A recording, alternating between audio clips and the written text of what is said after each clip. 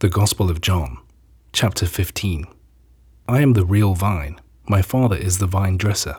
He removes any of my branches which is not bearing fruit, and he prunes every branch that does bear fruit to increase its yield.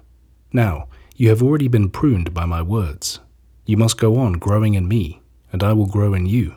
For just as the branch cannot bear any fruit unless it shares the life of the vine, so you can produce nothing unless you go on growing in me. I am the vine itself. You are the branches. It is the man who shares my life and whose life I share who proves fruitful. For apart from me, you can do nothing at all. The man who does not share my life is like a branch that is broken off and withers away. He becomes just like the dry sticks that men collect and use for firewood.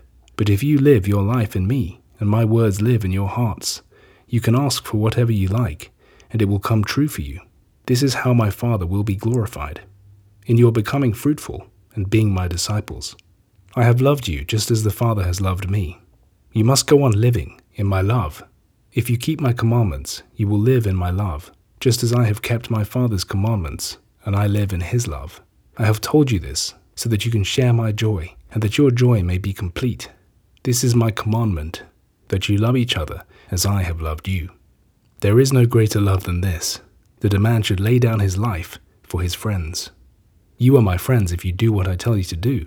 I shall not call you servants any longer, for a servant does not share his master's confidence. No, I call you friends now, because I have told you everything that I have heard from the Father. It is not that you have chosen me, but it is I who have chosen you. I have appointed you to go and bear fruit that will be lasting, so that whatever you ask the Father in my name, he will give it to you. This I command you, love one another. If the world hates you, you know that it hated me first. If you belong to the world would love its own. But because you do not belong to the world, and I have chosen you out of it, the world will hate you. Do you remember what I said to you? The servant is not greater than his master. If they have persecuted me, they will persecute you as well. But if they have followed my teaching, they will also follow yours. They will do all these things to you as my disciples, because they do not know the one who sent me. If I had not come and spoken to them, they would not have been guilty of sin. But now they have no excuse for their sin. The man who hates me hates my Father as well. If I had not done among them things that no other man has ever done, they would not have been guilty of sin.